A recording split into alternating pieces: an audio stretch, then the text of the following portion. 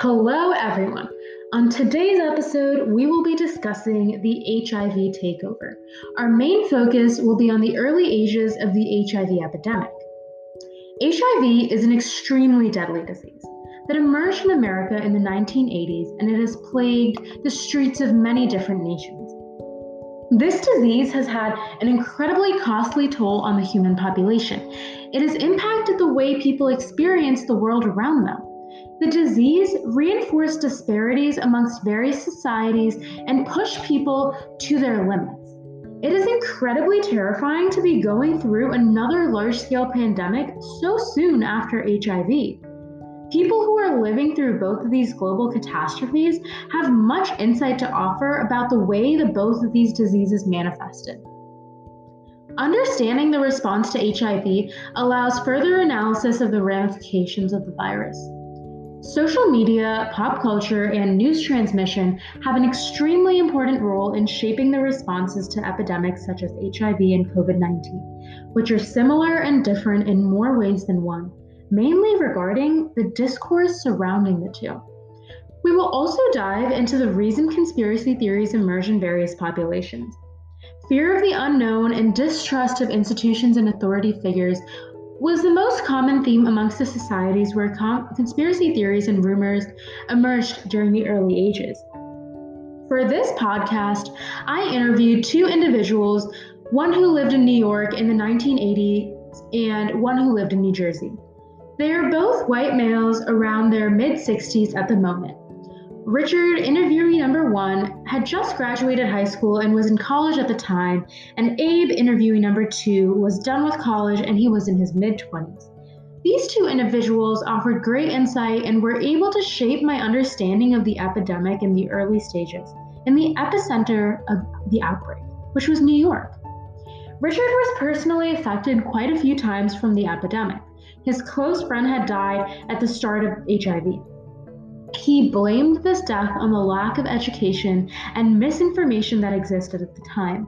Abe, however, was thankfully not directly affected, but he offered great insight into the way the epidemic unfolded and how social media and pop culture played a great role in the transmission of information, or the lack thereof.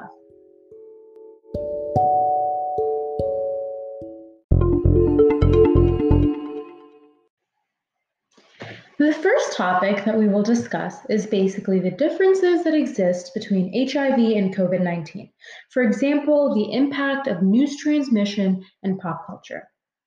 HIV and COVID-19 are similar and different in many ways, and people who had to live through both of these disasters have many thoughts about the way both of them manifested. A primary and recurring concept is the role that technology played during both pandemics. During the early ages of HIV, there was no social media or fast-moving news sources. This made it difficult to educate the public about HIV and get the information spread quickly. COVID-19 proves much different in how quickly news gets spread and the way that the spread impacts people's lives. Social media and the internet allow people to jump to their own conclusions very quickly or follow the conclusions of others. COVID-19 cannot be ignored in any way. It is literally constantly in our faces, and we are made aware of it so frequently. On the other hand, HIV had a much different course of delivery to the common public. No notifications on iPhones from news sources every 10 minutes with updates. No information provided to the public. That's crazy, right? One of the most dangerous diseases was ravaging the streets of America, and there was barely any information educating the public about it. According to the first person I interviewed, Richard, people were afraid to talk about it. They considered it unacceptable and believed that the people who got it deserved it. This is a major difference between COVID-19 and HIV. As people are frantically funneling money into research, prevention, and cures in our current times, HIV remained forgotten, silenced, and flat out ignored. Richard had stated in his interview that because of the lack of information, people did not know they had it. They were carelessly transmitting HIV. Since the common discourse in the area was that HIV was the gay man's disease, the heterosexual population and women had no idea they had it. Richard's best friend was supposedly involved with a lot of drugs and the wrong crowd. They were both from New York at the time. He got HIV from the woman he was sleeping with, both of whom passed away. Now, this is the issue with the lack of information. Richard said in the interview that this disease was spreading so rapidly and no one really knew the impact it would have on them. By creating this gay only narrative, precautions for safe sex practices were not carefully practiced, and promiscuity ravaged on. In Paula Treichler's article, AIDS, Homophobia, and Biomedical Discourse, an epidemic of signification, she states that the gay nature of AIDS was in part an artifact of the way in which data was collected and reported. Even the data that was reported was biased in the gay perspective. Additionally, all the funding was stalled because of the gayness of the disease. According to Treichler, the diseased were seen as agents, not victims. The disease was even called GRID, short for gay-related immunodeficiency. As visible, the fact that the news concurrently reported that the disease was more common amongst gay men influenced the behavior of the society. News reports and disinformation have a prominent role in the functioning of the world in the past and in our present. Another topic that showed up in the interviews I conducted was the role of pop culture. Until famous figures such as Magic Johnson and Rock Hudson got HIV and discussed it, HIV was not talked about that much. This is very similar to how influential celebrities are in our current time. Cardi B's initial meme that went viral, where she screamed about coronavirus, created discussion about the virus and helped people take it more seriously. This goes to show the impact celebrities have and the way pop culture influences our outlook on important events. Although COVID and HIV are extremely different in the way that they are discussed and how resources and care is provided, they are similar in that they both have common biological origins. Richard and Abe, my two interviewees, both said that they heard that HIV came from animals in Africa. Abe said that some people were discussing that HIV might even be from bestiality. HIV and COVID are both zoonotic diseases that come from human interaction with animals. HIV, according to the documentary The Killer Virus, comes from chimpanzees in Africa. The transportation of the disease along Africa caused the spread of HIV. COVID 19 similarly emerged from bat consumption in a live market in China. Globalization and constant movement with efficient transportation allowed the virus to be spread in a similar but more advanced fashion.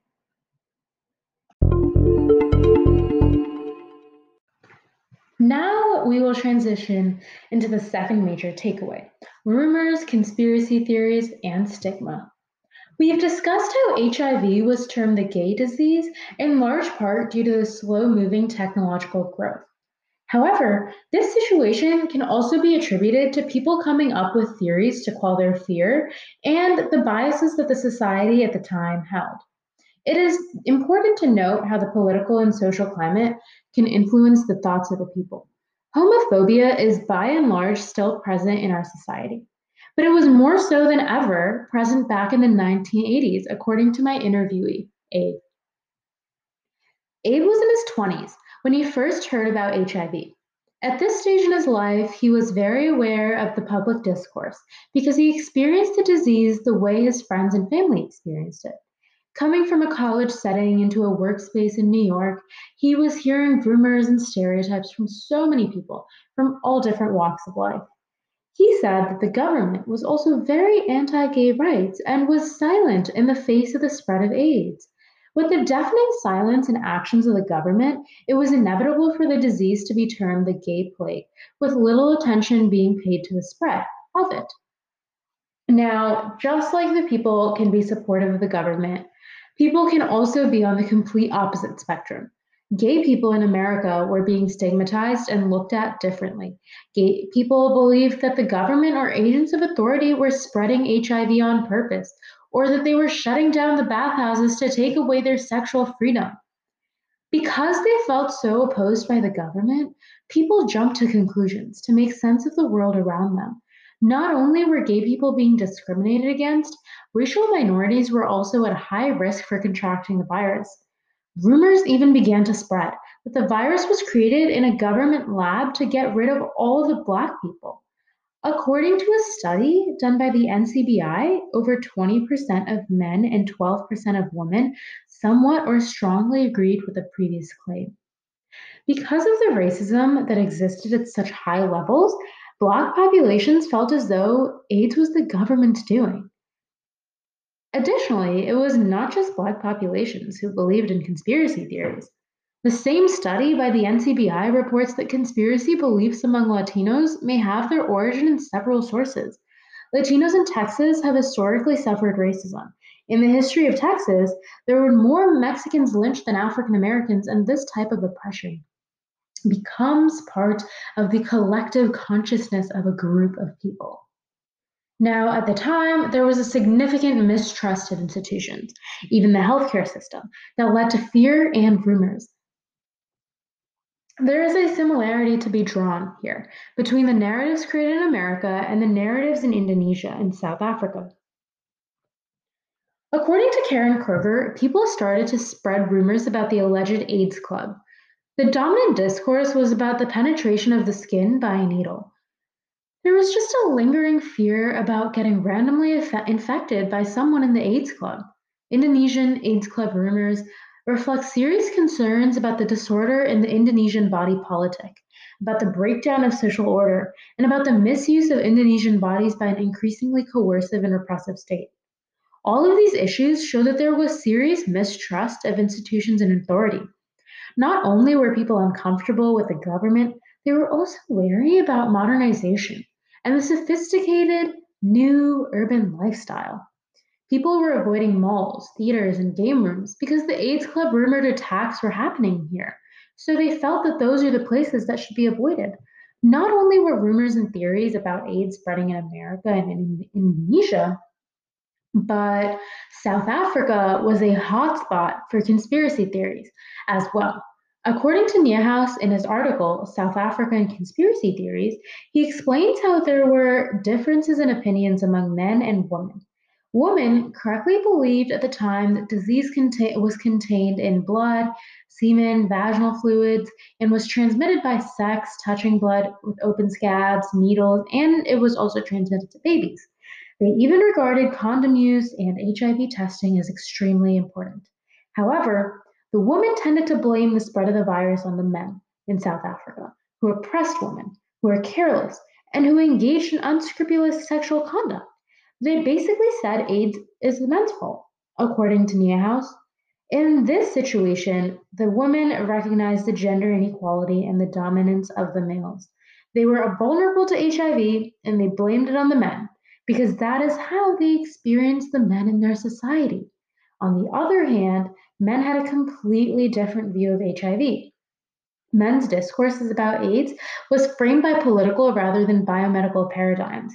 They tried to justify masculine domination by opposing teachers, not reading, watching soccer rather than soap operas on TV.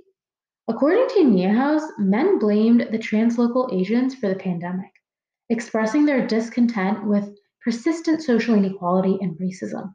They were also extremely angered by the humiliating expulsion of men from South Africa's labor force.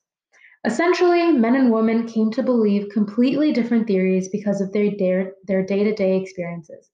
All these rumors and theories lead back to fears about the way of life and the people in power. Narratives that emerge during times like this must be seriously analyzed and understood because they provide information about the common public and their feelings at the time.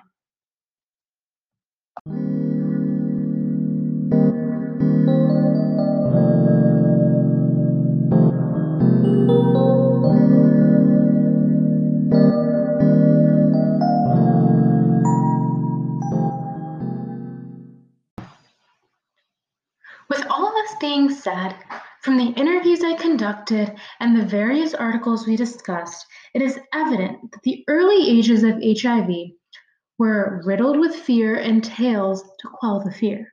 People's minds and bodies were getting accustomed to the way the government and the institutions in authority handled the disease and its effects on various societies. Homophobia in America was a major cause of the slowed response to the disease. The lack of technology perpetuated the ignorance. Although there are many differences between the pandemic we are currently facing and the epidemic that began in our not so distant past, we can learn much from our history to create a better present and future. History tends to repeat itself, and the human race must find ways to understand how to prevent the same fate from repeating. We must work together to fight the common enemy that is the virus. As a collective, it is inevitable for a dichotomy to exist and manifest in people's opinions of the world. However, with proper information, education, and prevention methods, healthcare and treatment must be the ultimate priority to save lives. Thank you so much for tuning in to today's episode. We'll see you next time.